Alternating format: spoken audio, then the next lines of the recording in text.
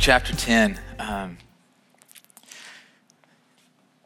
couple of years ago, my wife has three younger sisters, and one of her sister's kids, our nephew, that's what that is. He came to visit my in-laws. They live in Lebanon, and so I don't remember how old was Coleman when this. You don't even know what story I'm about to tell, so you can pitch in and help me with the details. He was 3. Okay, she does know. That's marriage. That's what 12 years does, right? You just know each other's thoughts, and so he comes to visit with my in-laws, and so they live on this farm out in Lebanon, kind of out in the country, and so they get out of the car, and my nephew Coleman just takes off. And she's not thinking about it. She thinks, oh, he's going to go in the garage. He's going to go in the house. Well, a few minutes later passes, and she starts to call his name, and she can't find him anywhere, right? And you ever have one of those moments where, like, panic just sits in, and she starts, because she's human, she thinks about all the worst possibilities. She's like, he's drowned in the lake. He got eaten by a cow. Like, all these things that we do, like all the possibilities of what could happen. And so, they call the police. They're calling their friends. They're calling parents. It's just like complete panic has set in at their house as they're searching for him and looking for him. And that Courtney's mother-in-law's like, they're never going to trust me again. Like, they're never going to be able to come stay. And it's like, yeah, it's kind of true, right? And so this goes on for a while, and one of Courtney's mom's good friends comes over, and she finds Coleman, and he's just hiding. He's like hiding the police officer found him. Where was he hiding? In the greenhouse. She was 4. Yeah, under a bucket. Yeah, and so he comes out, and it's like one of these moments where he was not leaving until someone found him. Right? You ever been there where it's like you played hide and seek, and all those kids that like they'll hide for a minute or two and then like, hi, I'm here. And it's like, you don't get hide and seek at all. You're terrible at this game. But then there are kids like Coleman who go hiding and they're not leaving until they're found. And I was thinking about Luke chapter 10, the story that we're going to be in this morning for a few minutes. And kind of up until this point in Jesus' ministry, his ministry could be kind of marked by this idea of come and see.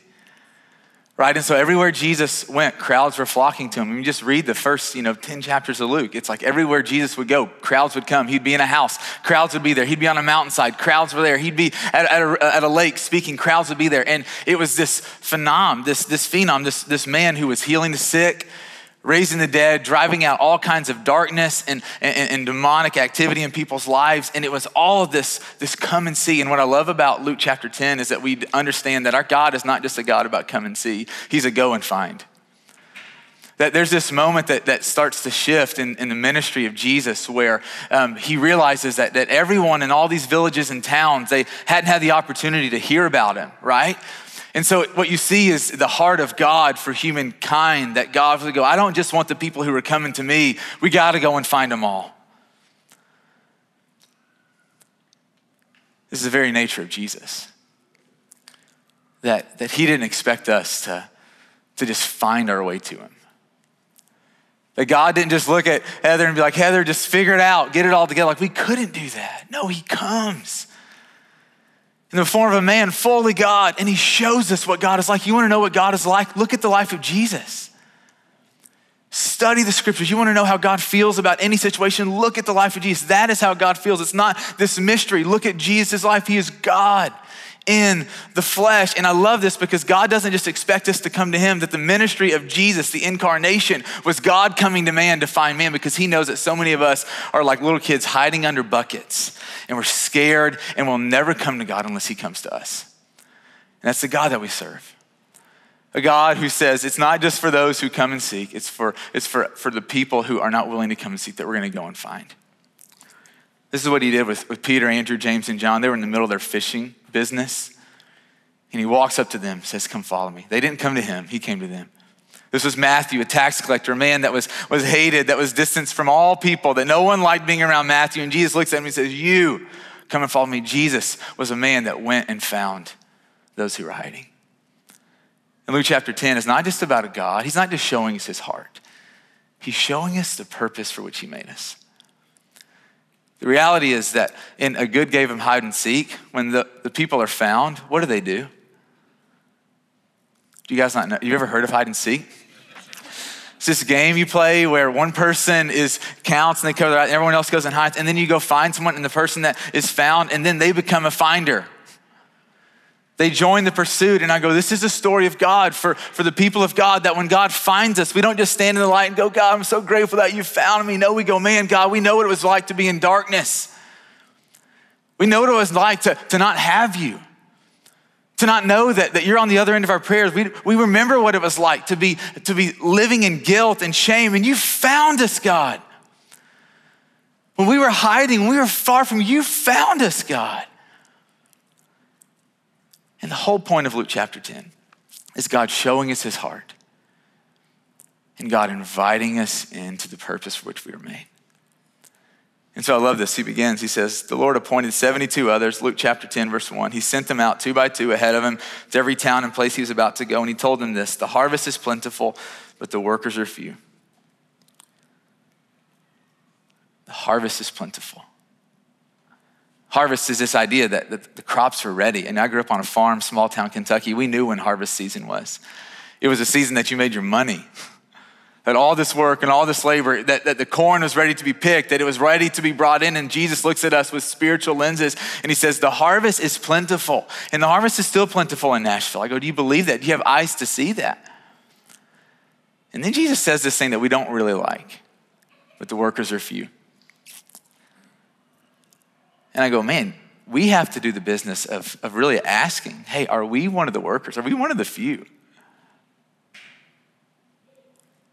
It's easy to read passages like this and to be like, oh, I'm definitely one of the few. But I go, man, dude, like, is it my life's desire to bring in the harvest? Like in harvest in this term, it's like what Jesus is saying is that there are so many people around us in our families, in our neighborhoods, in our jobs that are waiting to be found.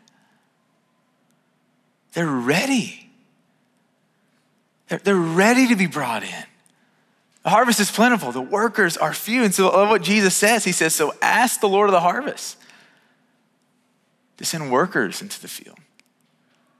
And I was struck by this because I don't think I've ever prayed that prayer in my life. You ever prayed that prayer? I hope you have. I hope you're better than me in that. He says, ask the Lord of the harvest. That what he's saying is that, Deb, it's like your prayer is, God, hey, would you send more people to join this game of hide and seek? God, would you send people to go and find those who don't know you? Like this is supposed to be part of our prayer life. And I go, man, I've neglected this. Let's not neglect this anymore. Jesus, it's important that we pray this. God, would you send more people into Nashville? Would you send more people to the United States? Would you send people all over the world to bring in the things that you're doing? Ask the Lord of the harvest to send workers into his field. Verse 3, so go. It's not just pray, it's go. Right? And so often we can get in this place where it's like, man, my job is to be the intercessor. I'll stand back and pray. No, you pray and you go. You pray and you go. You know, I was talking to Dolly. If you guys don't know Ty and Dolly, you guys get to know them. They're amazing. Dolly's mom and stepdad were here right before Christmas, the last Sunday that we were here before Christmas. And they came up to me and they said, hey, we're about to go to India for 3 weeks. And I'm like calculating. I'm like, wait, you're going to be there during Christmas. And she's like, yeah, we go, 3 weeks every year to India. We go to all these remote villages. And we look for anyone who wants to hear about Jesus. And I'm going, you have a brand new grandson. And you go and spend 3 weeks because you know there are people in this world that don't know your son Jesus? Go. I'm sending you like lambs among wolves. That's not encouraging, Jesus. I wish you would say like, I'm sending you out like lions among wolves. Wolves are kind of bad, but we still kind of have the upper hand. No, lambs. It's terrifying, but it's true. A couple things here. I want us to think about the way that we think about go. We tend to think about go, and maybe this is not true, so I shouldn't say we. I think about go, and sometimes I'm tempted to think about where. And so, right, that we hear this, and instantly, because you're filled with the Spirit and you want to obey, you want to bring in the harvest, you're like, well, where am I supposed to go? And our anxiety starts to increase, and we go, man, where am I supposed to go? And sometimes the reality is that God will call us to go somewhere specifically. Chris and Allison, part of our church family, left. They moved to England to be missionaries for the sake of the kingdom of heaven. I go, sometimes God will put it on your heart. I'm not going to put that past God. I'm convinced that God will call us in different seasons to go. But I was thinking about, man, I think that as followers of Jesus, he's wanting us to understand that this is what we always are, that it's not necessarily about a destination, it's about who we are, that we are a sent people. That we're sent at work. And we're sent at home. We're sent when we go on a run, and we're sent when we're at the library. We're sent when we're studying, and we're sent when we're at the movies. It's who we are. We are a sent people. That when Jesus says go, sometimes he's talking about specific places, but sometimes he's just wanting us to understand who we are. That everywhere we go, we're to be sent. Second thing I want us to think about is that not everyone is going to love when you embrace this idea. Right? And so sometimes we think about this and it's like, oh man, when I just really get serious about embracing my sentness, then it's just gonna be like, everyone coming to the Lord. Listen to some passages that Jesus says. Matthew 10, verse 22. You will be hated by everyone because of me. Thank you, Jesus. John 16, verse 2. The time is coming when anyone who kills you will think they are offering a service to God. Wait, what did you say? Matthew 5, verse 11. Blessed are you when people insult you, persecute you, falsely say all kinds of evil against you because of me. Rejoice and be glad. And I go, we have to get past this fear of rejection because Jesus did.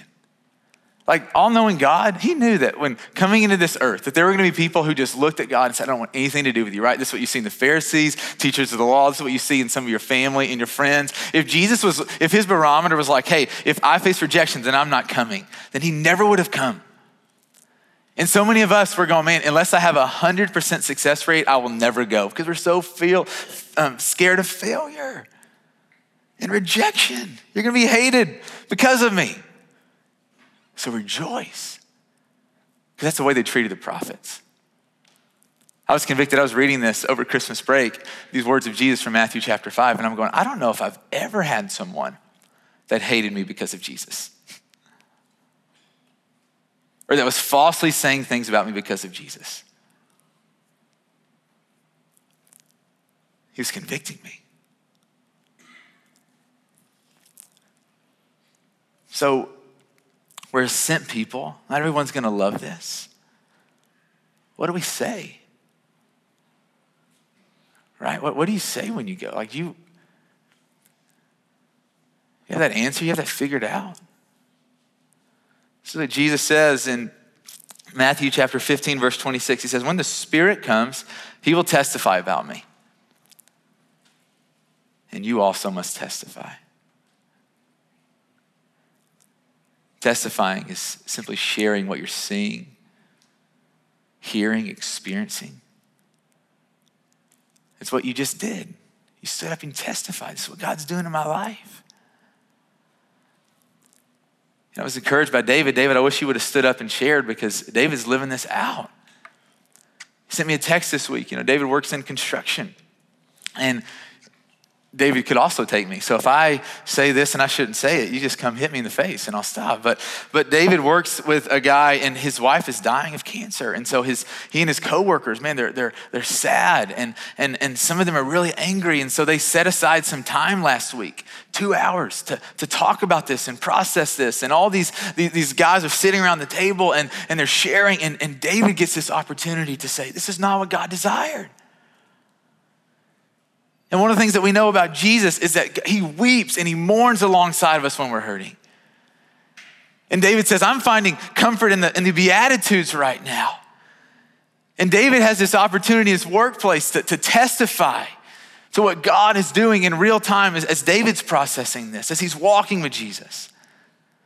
And so it's not always walking up to someone, hey, Justin, do you believe in Jesus? No, okay, sorry, he's real. It's these moments of God opening up doors where we get to share what God is doing in our lives, where we're sharing how he's changing us and shaping us.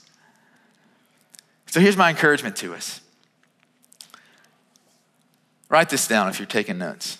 I don't say that very often, but I think it's important. Don't evaluate your worth based upon your effectiveness. Don't evaluate your worth based upon your effectiveness. Fix your eyes on being faithful. Don't evaluate your worth based upon your effectiveness. Fix your eyes on being faithful. So rarely do we get to share the good news with someone and then walk with them and watch them come to know Jesus and then watch them mature, right? It's a process, right? So often we get to just play a small part. And even if you share what God's doing in your life and your coworkers just could care less or they make fun of you, God is going to use that. I love that verse 1, Jesus says he sent them to every place that he was about to go. You being faithful to step in those opportunities, David. Maybe no one came to know the Lord right there, but Jesus is coming behind you. And when we take those moments to share Jesus and to testify, my head always goes low, especially, I've been walking with this guy who's Muslim. He doesn't believe in Jesus. He believes that Jesus is a prophet, not the prophet. He believes that he was from God, but he's not is God. And so I've been walking with this guy. I've been so frustrated because he hasn't come to know Jesus yet. And my job is to testify. The Spirit's job is to open the heart. And King Jesus, brother Jesus, Lord Jesus is coming behind us. Every time you share, you don't have to worry. He's coming behind you. Don't evaluate your worth based upon your effectiveness. Fix your eyes on being faithful. And the second is this, it is slow. It's slow, so be steadfast.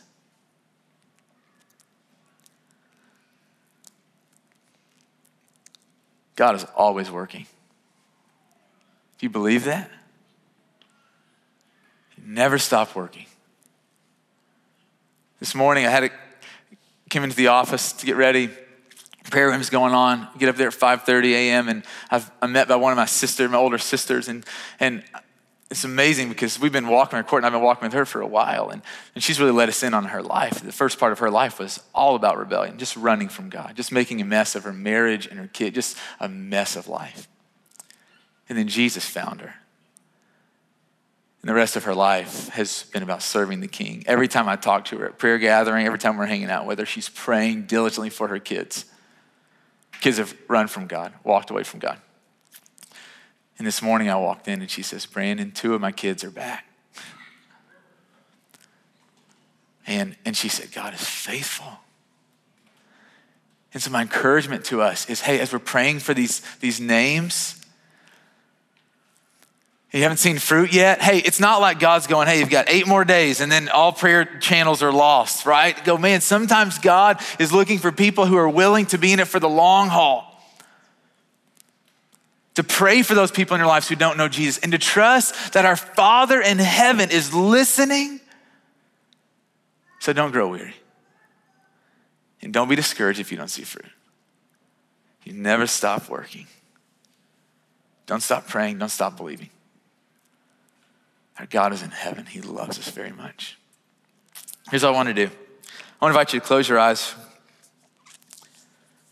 And I'm just going to ask God just one question. It's just this prayer. And I want you just to pay attention. This is a question I'm going to ask God. God, is there anything standing in my way from being a worker in your harvest? Maybe it's fear, maybe it's fear of failure, maybe it's you've just become distracted, maybe you're just being disobedient, maybe you need to be found. I don't know what it is. I invite you to close your eyes. I'm gonna pray, and I want you just to listen.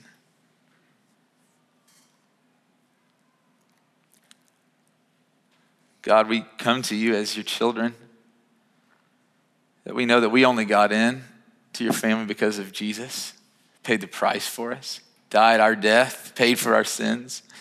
Blood was shed. He shares his inheritance. We know that we are only yours because of our Jesus. Not our good works. It's not that we fast. It's not that we pray. It's not that we're even trying to raise kids that love you. It's only because of Jesus. That your mercy was so rich and so real that you left heaven for us, Jesus. Thank you for paying for my sin. I was a rebellious sinner, a son that left the palace, thought he knew what he wanted, and you came and found me, God. God, I'm asking that you would send laborers into the harvest from this church. God, that you would give us such a desire to go, to understand our sentness. And that we wouldn't be afraid of stepping on toes or even being offensive, that we would be more afraid of not standing with you, being ashamed of you. Jesus, I pray that we would love people and honor people, but I pray that we would share you with people. And forgive us because we haven't. I haven't. And God, I'm asking right now that there are some mountains in front of us that need to be moved.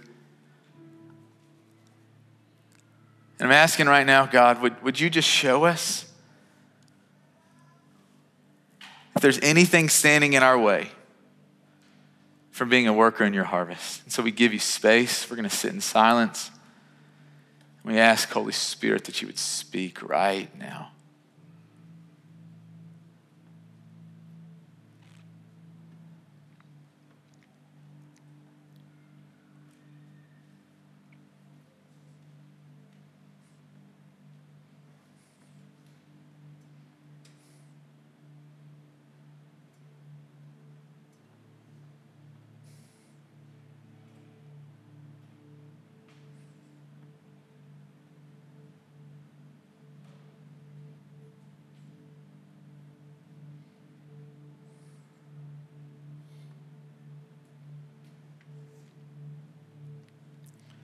Father, there's no one like you.